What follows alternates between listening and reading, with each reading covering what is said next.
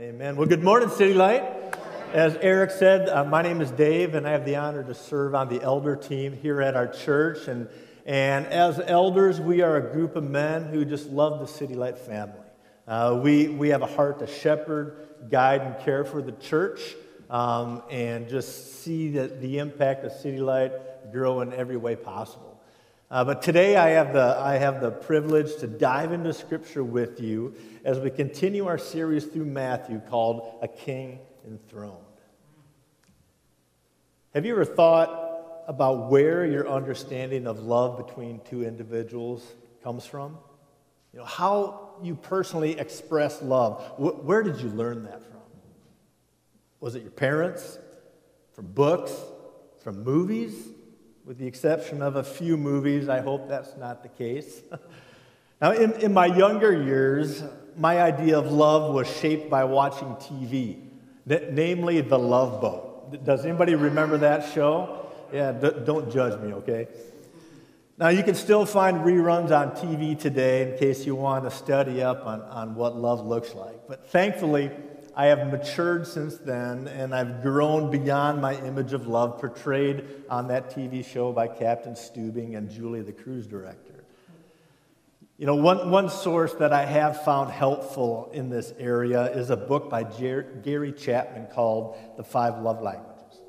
This has been an incredibly helpful book for me as a husband, and right from Gary Chapman's website, here is what he has to say about his book. With a little help from the 5 love languages, you could learn to identify the root of your conflicts, give and receive love in more meaningful ways, and grow closer than ever. Your love language profile will explain your primary love language, what it means, and how you can use it to connect with others. And I have found that to be true. The 5 love languages are words of affirmation, acts of service, receiving gifts, quality time, and physical touch. Now, reading that book and taking the love language profile quiz has helped Dory and I in our marriage. I now know what expressions of love best communicate with my wife. For her, quality time is at the top of the list. It only took me 28 years to figure that out, you know. But granted, I am on the accelerated fast-track program for above-average and gifted husbands. So didn't take me long to figure that out. For me, words of affirmation go a long way. You know, I could take out the trash and Dory could say to me, "Good job, honey," and I'll be floating around the house for a week. You know, just a little bit of affirmation goes a long way. Well, each of us have different ways that we communicate or show love, and ways that we best receive it and hear it. This morning in our text, we want to look at an event in the life of Jesus where a woman expressed her love for him in what at first glance seems like an unusual way. Now, the context of this scripture is important. So let me take a minute and try to set the scene for you. Now, it's the time in Israel's calendar where they are about to celebrate a special event called Passover. Now, Passover is a significant meal that begins a major festival called the Feast of Unleavened Bread. Now, this feast would entail a pilgrimage for all the Israelites to come to Jerusalem to celebrate this festival.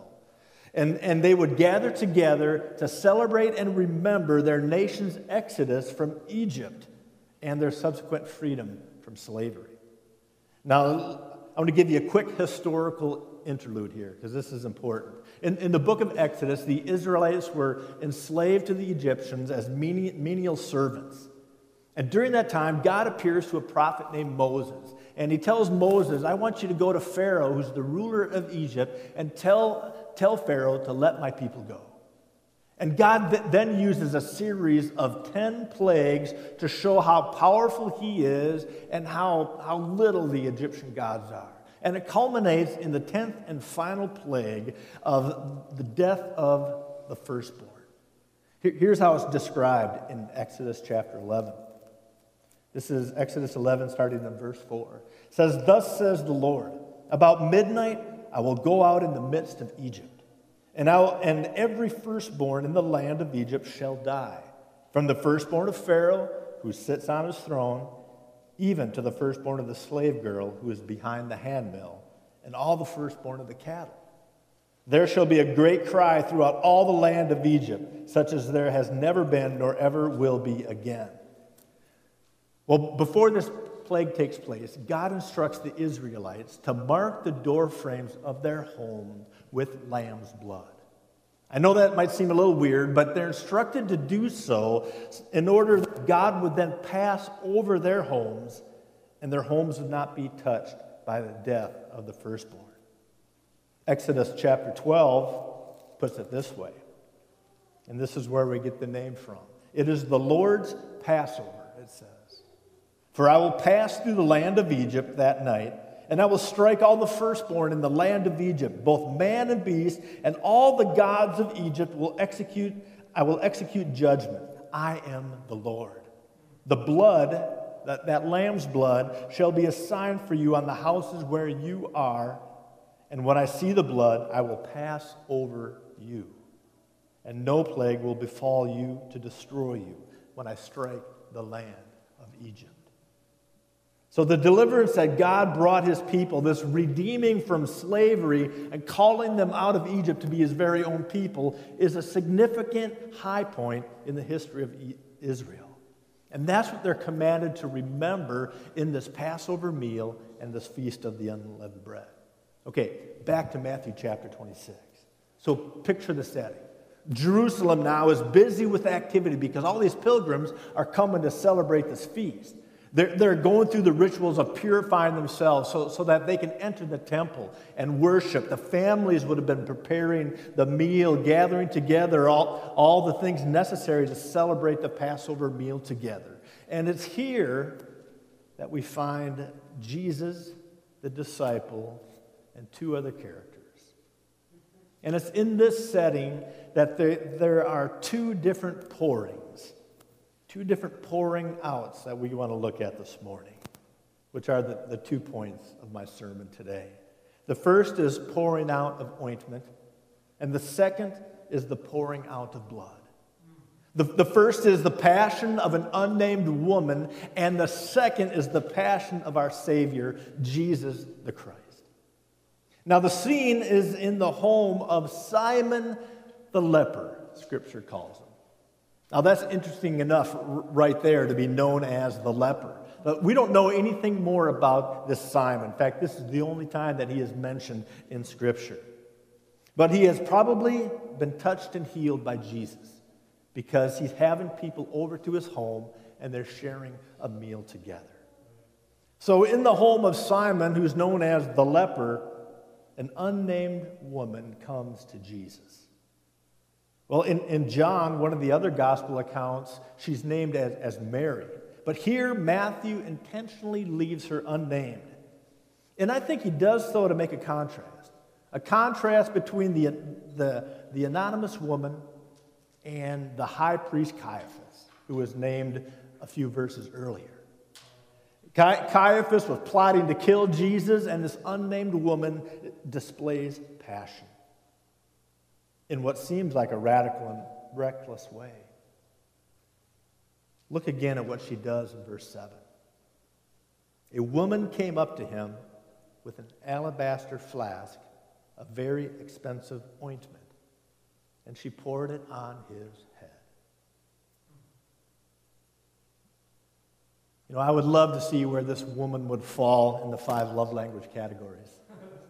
You know, possibly her expressions of love towards Jesus would be acts of service.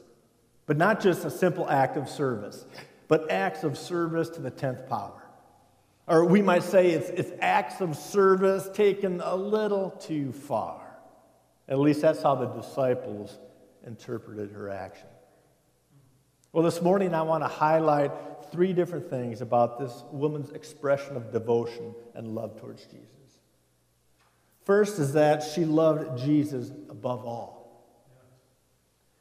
The pouring of this ointment was really an act of worship, an act of devotion. It was her way of saying, Jesus, you are first in my life. And everything else, everyone else comes after you. Everything else is second. You know, I fear in our own lives, sometimes we treat our faith in Christ as an add-on. You know what I mean? A little Jesus here, sprinkle a little Jesus there, and we call it good. Let this woman be an example for us. You know, it challenges us, I feel, to consider where our allegiance lies. You know, her allegiance was to Christ and Christ alone. And she demonstrated that so that everybody else there in that home knew exactly who was first in her life. Well, second, her demonstration of love was costly. Now, I have to admit, when the English Standard Translation of the Bible, which is what I'm using today, when it uses the word ointment, my first thought goes to something that I'd pick up in the pharmacy aisle at Walgreens. You know, I don't think of much beyond that. That's how my Western mind thinks. So I start thinking to myself, you know, maybe Jesus had a cut and needed some Neosporin and a Band-Aid. You know, maybe he got into some poison ivy and he needed some extra strength hydrocortisone ointment to soothe it. Or maybe wearing sandals all day long was hard on his feet and he needed some tough actin tenactin just to soothe him between his toes. You know, that's what I think of when I hear the word ointment. But that's not the case here. And thank goodness it's not. Matthew describes it as very expensive ointment. Now, Mark and John's Gospels tell us that it's pure nard, which is an oil made from the root of the nard plant from India. A jar like this was worth literally a year's salary, maybe $30,000 to $50,000 in today's money. And being a flask, it would have been sealed, so to use it, you'd have to break it. So it was a one-and-done thing. So I was kind of curious about that, so I did a little Google search on high-end perfumes that are on the market today, and I was shocked and amazed at how much people would spend on 1 ounce of liquid to smell good. But I learned that the price of perfume it centers around 3 different things. One is the scarcity and the quality of the materials inside. The second is the ornamentation of the bottle itself, and you could buy some literally with diamonds on the bottle. And third, the craftsmanship of the master perfumer who concocted all this and put it together. So the cost of 1 ounce of these perfumes today can run into the 5 and even 6 digits for perfume. So I guarantee you that you won't find these on the shelves at Walmart next to Old Spice or Act for Men, you know. So guys, let me give you a little tip here. When your wife asks for perfume for Christmas, save yourself from financial ruin and just hand her a bar of Irish Spring soap, you know. So, but imagine for a minute. Imagine taking your entire annual salary, whatever that is, and giving it all as an expression of loyalty and passion and love to Jesus. If you did that, you would have more than just a few people saying, just like the disciples, what a waste. You know, and as I studied this passage, as I prepared for this sermon, man, I was challenged by that. Because you're going to find those who are not Christ followers that think it's a waste for you to give some of your hard-earned money to the church as an offering. You're going to have people think it's a waste that you give some of your money to plant new churches in West Council Bluffs or Southwest Iowa or Rwanda. Some are going to question your sanity when you redirect some of the money, your hard-earned money, away from what you used to spend it on and towards the work of Jesus through his church. So the actions of this woman bring before us a very real question. And that's, are we willing to love Jesus with what is most valuable to you? Whatever that might be. Are we willing to take that and give it over to Jesus? Are we willing to let it go if he calls us to do so? As we can imagine, the disciples that day balk at this display of passion. and call it a waste. But interestingly enough, Jesus immediately comes to her defense and says, she has done a beautiful thing to me. So this wasn't a frivolous and wasteful use of some high-end perfume. It was an act of worship. It was an expression of devotion. She loved Jesus above all, and she knew that it was costly to do so. But there's a third thing I want to point out today, and that she loved Jesus for who he said he was. Now, Jesus goes on to use this moment to teach his disciples. Because look at what he says in verses 12 and 13. In pouring this ointment on my body, she has done it to prepare me for burial. Truly, I say to you, wherever this gospel is proclaimed in the whole world, what she has done will also be told in memory of her. As we read verse 12, one way to read it is to say that while her actions show that she loved Jesus above all and that it was costly, she didn't necessarily understand or get the symbolic value of what she was doing.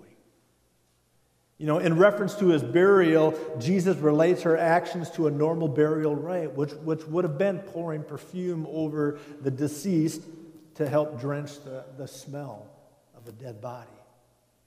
In other words, this woman acted better than she knows. With the oil on his body, she unknowingly signifies his impending death. And perhaps Matthew's emphasis on the oil going on his head emphasizes that she's anointing him as king. So here's this unnamed, anonymous woman anointing the anointed one, which is what the word Messiah means, anointed. So she acted as best she could, and with the only way she knew how. And you know what? I think the same holds true for us today. We don't have to know all there is to know about Jesus before we can begin to live a lifestyle of worship. We don't have to understand a whole lot of Scripture. We don't need to know everything that there is to know. And you realize, not until we pass away and see Jesus face to face will we understand who he truly is. But we can begin to act on what we know now. So don't let that lack of understanding, don't let a lack of knowledge stop you from loving Jesus for who he says he is. And he is the Son of Man who was delivered over to die, was buried, and rose again to take away the punishment for our sins. And by doing so, he restored for us the reality of a relationship with God the Father, a relationship that he desired and wanted from the very beginning. And Jesus is calling us into that relationship today. But that's only the first pouring. Our story doesn't stop there. A few verses later, there's another display of passion, a second pouring out. And this time, it's not Chanel number 5. Look again at verses 26 through 28. Now, as they were eating, Jesus took bread, and after blessing it, broke it, and gave it to the disciples and said, "Take, eat, this is my body." And he took a cup, and when he had given thanks, he gave it to them, saying, "Drink of it, all of you. For this is my blood of the covenant, which is poured out for many for the forgiveness of sins." One unnamed woman pours out ointment as an expression of love and devotion. And here we see Jesus pouring out his blood as the ultimate expression of love for us, for you, and for me. There's some parallels here between these two expressions of love. You see, Jesus loved the Father above all, so much so that he was willing to take on the punishment for our sins. He left the Father's side and temporarily stepped away from his glory and stepped into the world to rescue us from sin. His love for us was also costly.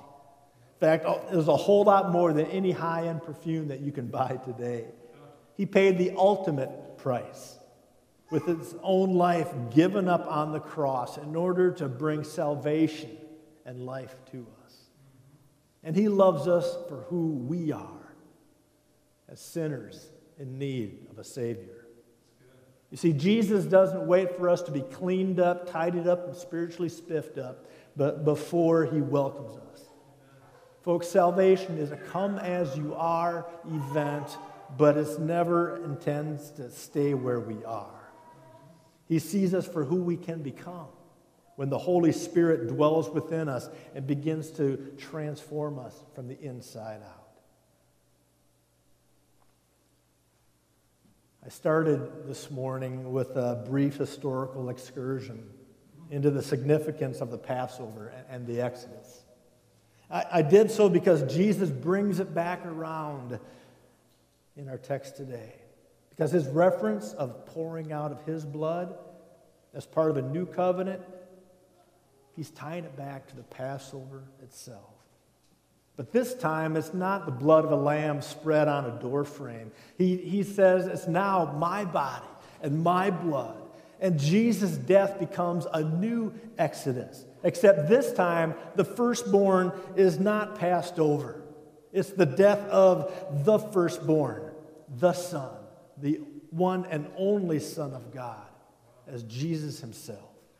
Through his death and burial and resurrection, Jesus delivers us not from slavery in Egypt, but from the slavery of sin. And that, my friends, is the gospel message in a nutshell. And as Christians, as Jesus followers, we celebrate and remember this with a different kind of meal. We don't call it Passover. We call it the Lord's Supper or communion. And it's a sign for those who follow Jesus into this new covenant of life. And we're going to celebrate that today. If you hadn't had a chance to grab a communion cup, let me encourage you to do so now. But because when we take communion, it gives us an opportunity to look backward. Backward, and it points to the historical accomplishment of salvation as a finished act. And we can look even further back to that Passover event. So when we look back, we can rest knowing that salvation is the finished work done on the cross. But communion not only looks back, it also looks forward as well. We look forward to a time when we can enjoy fellowship with Jesus face to face when we come into his kingdom. Also in the Lord's Supper, we look inward. Because communion is a time of self-reflection, self-examination. And as we look at our heart, we look in there to see if there's sin to confess. And if there is sin, this is a time to confess it to Jesus, and he will forgive you. In the Lord's Supper, we also look upward. Because as we remember Jesus' death on the cross, we realize that that's not the end of the story. So we can come with conviction and joy knowing that the Savior lives. And he's seated at the right hand of the Father. And his resurrection then becomes the foundation for our faith. So it points upward. And you know what? Communion also points outward. Because later in Scripture, in 1 Corinthians chapter 11, it says, as we take this, we proclaim the Lord's death. We proclaim the gospel message on who Jesus is through communion. And in communion, we also look around. We look around because we do this corporately together as a church family. And since communion emphasizes community, we want to take it together this morning. So go ahead and peel back that top layer of your cup. And let's take the bread of communion together. And peel back that second layer. And let's take the juice that Jesus says is his blood shed for us.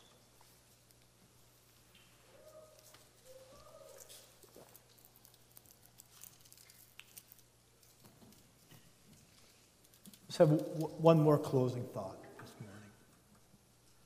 Have you ever wondered how Jesus would score or land on the 5 love languages quiz? You know, think about the love languages. Words of affirmation? Yep. He wrote the book on it.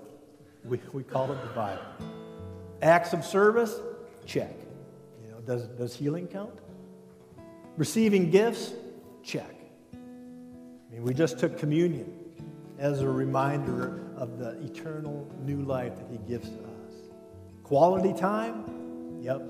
Jesus loves hanging out with people. Physical touch? Check. He was known for touching the untouchable, and his touch heals. Those 5 love languages, Jesus wrote them. Jesus created them. And he's speaking those to you today. So today you can respond. We do so in communion, but we also can respond with a profession of faith and allegiance to Jesus as our Lord. So if the Holy Spirit is stirring in your life, if you're feeling pulled towards God, man, then come talk to myself or one of the pastors after service today. We'll be hanging around up front, and we would love to visit with you, pray with you, and walk you through what that looks like. But don't leave here today. If God is working in your life, don't ignore it. Step into it. Let me pray this morning. Father, we thank you for who Jesus is. We thank you that he sits on the throne, that he still reigns today. And it's because of him, Lord, that we are here today. Lord, as one woman poured out ointment as an expression of love and devotion, may we pour out our lives to you as our expression that you are our Lord and Savior. Father, you have expressed and shown your love to us. Lord, may we respond today by giving you our life in return. So, Father, I pray that you work in hearts today in that very way. Move people towards you for your glory and for your praise. We ask this in your name. Amen.